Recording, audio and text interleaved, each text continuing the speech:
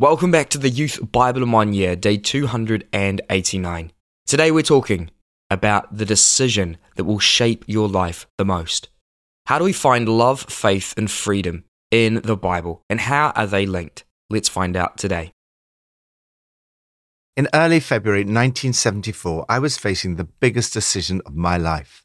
I was convinced, through reading the New Testament, that Jesus really is the Son of God. I didn't want to be a Christian, as I feared that I would lose my freedom. The last things that I associated with faith were love and freedom. I associated faith with losing my freedom. I thought that God would want me to stop doing all the things that were fun that I enjoyed. In fact, over the last nearly half a century, I have discovered that faith leads to true freedom and love. Love, faith, and freedom are inextricably entwined. From Psalm 119. May your unfailing love come to me, Lord, your salvation, according to your promise. Then I can answer anyone who taunts me, for I trust in your word. Never take your word of truth from my mouth, for I have put my hope in your laws. I will walk about in freedom, for I have sought out your precepts. I reach out for your commands, which I love, that I may meditate on your decrees. Trust in God's word. May your unfailing love come to me, O Lord, the psalmist cries out as he begins this section of Psalm 119. Let your love, God, shape my life. It ends with a response of love. I cherish your commandments. Oh, how I love them, relishing every fragment of your counsel. In between, he speaks of his faith in God's word, declaring, Then I will answer the one who taunts me, for I trust in your word. Trust and faith are almost synonyms. People of faith are taunted today, as they always have been. But whatever happens, keep on trusting in God's word. This trust enables you to respond even to taunting with confidence. Ask God to reveal to you more and more His unfailing love. Respond in love, trust, hope, and obedience. Seek God's ways through the Bible, and you will discover true freedom and be able to say, I'll stride freely through wide open spaces as I look for your truth and your wisdom. Lord, today may I experience your unfailing love and respond with love to those I meet and with whom I speak. As I put my trust in you and your word, may I walk in freedom. New Testament from 1 Timothy 1. As I urged you when I went into Macedonia, stay there in Ephesus, so that you may command certain people not to teach false doctrines any longer, or to devote themselves to myths and endless genealogies. Such things promote controversial speculations rather than advancing God's work, which is by faith. The goal of this command is love, which comes from a pure heart and a good conscience and a sincere faith. Some have departed from these. I thank Christ Jesus our Lord, who has given me strength, that he considered me trustworthy, appointing me to his service. Even though I was once a blasphemer and a persecutor and a violent man, I was shown mercy because I acted in ignorance and unbelief. The grace of our Lord was poured out on me abundantly, along with the faith and love that are in Christ Jesus. Here is a trustworthy saying that deserves full acceptance. Christ Jesus came into the world to save sinners, of whom I am the worst. But for that very reason I was shown mercy, so that in me, the worst of sinners, Christ Jesus might display his immense patience as an example for those who would believe in him and receive eternal life. Timothy, my son, I'm giving you this command in keeping with the prophecies once made about you, so that by recalling them, you may fight the battle well, holding on to the faith and a good conscience, which some have rejected, and so have suffered shipwreck with regard to the faith. Hold on to your sincere faith. The Apostle Paul was responsible for leading Timothy to faith in Jesus, and in this way is Timothy's spiritual father. Like any good father, Paul is concerned about Timothy and wants the very best for him. He describes Timothy, to whom this letter is written, as his true son in the faith. Timothy has also become a leader, pastor and teacher. Paul gives him instructions on leadership and how to deal with problems in the church. These are of great relevance to all of us today. God's work is by faith. The goal of this command is love, which comes from a pure heart and a good conscience and a sincere faith. Love and faith should always go together. Paul lists various sins that are to be avoided at all costs. Among these is slave trading. Slavery is the opposite of freedom, and trafficking people is an abomination. Paul goes on to give his own testimony in which faith, love, and freedom are intertwined. He was once a blasphemer and a persecutor and a violent man. He describes himself as the worst of sinners. I find it fascinating to see the progression in the way in which the Apostle Paul describes himself. Much earlier, he described himself as the least of the apostles, who does not even deserve to be called an apostle. Later on, he says, I am less than the least of all God's people. Now he describes himself as the worst of sinners. It seems that the more he's grown in his relationship with the Lord and the closer he's come to the light of Christ, the more he sees his own unworthiness. I think it's often true that as we go on in the Christian life, our conviction of sin increases and our appreciation of God's forgiveness, love, and mercy grows. True guilt is not an unhealthy emotion, provided it is followed by repentance and forgiveness. The Scottish theologian P.T. Forsyth once said, our churches are full of the nicest, kindest people who've never known the despair of guilt or the breathless wonder of forgiveness. Jesus Christ sets us free.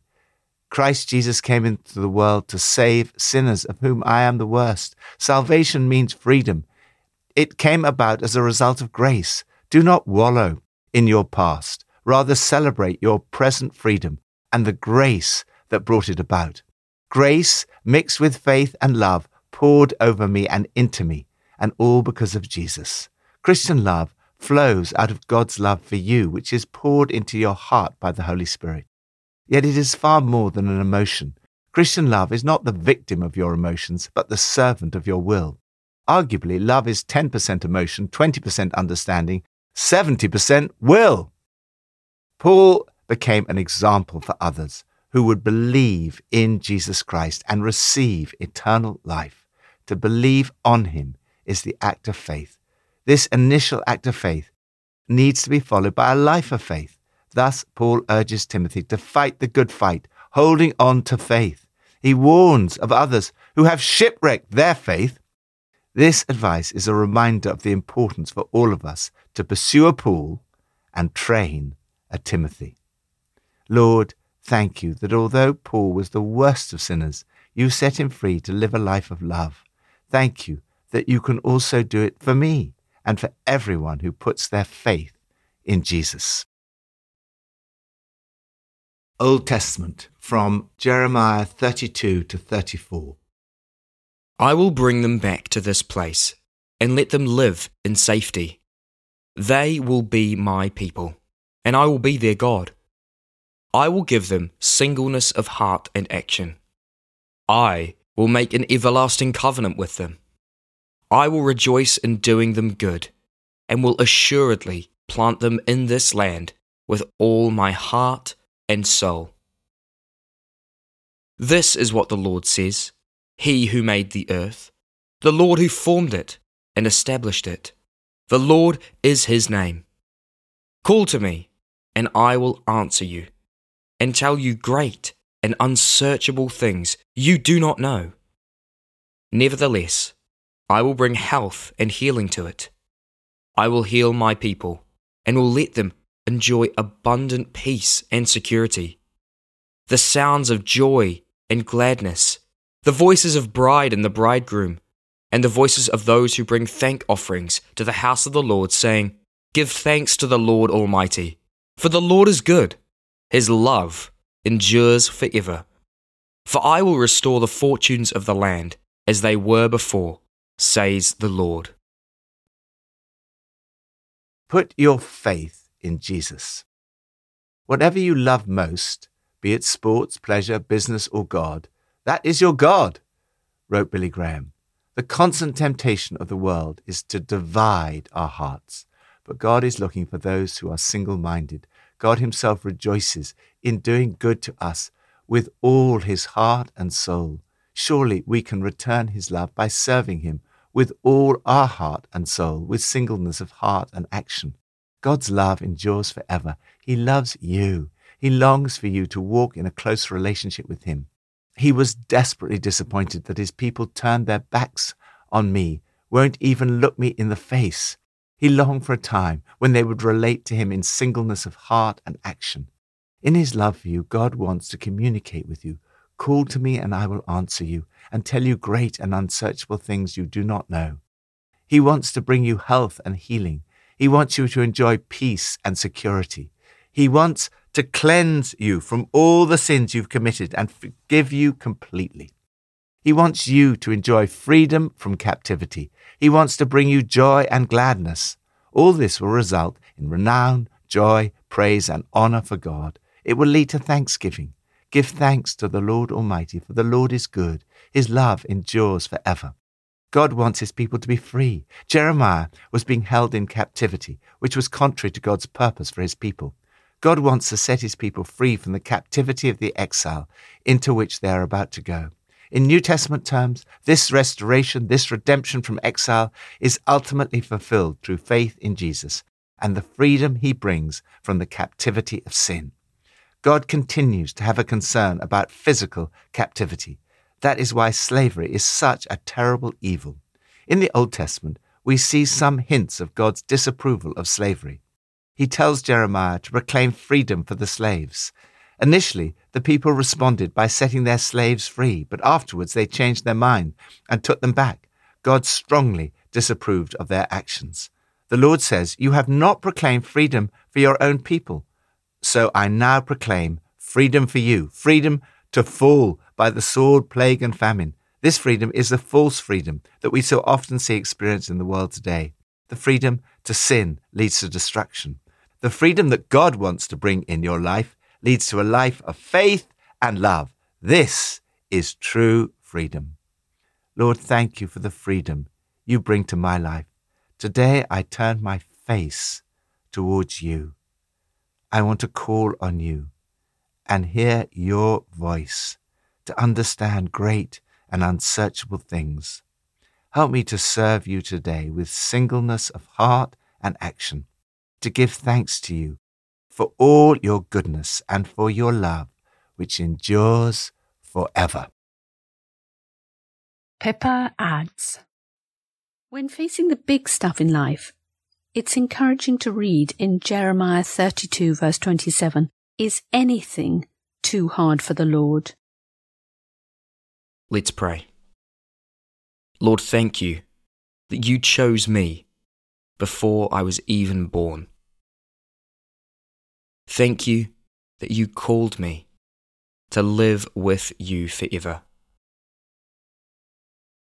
I ask now that you would reveal yourself to my friends who don't know you, so that they would then be able to make the decision that is the biggest decision in their life.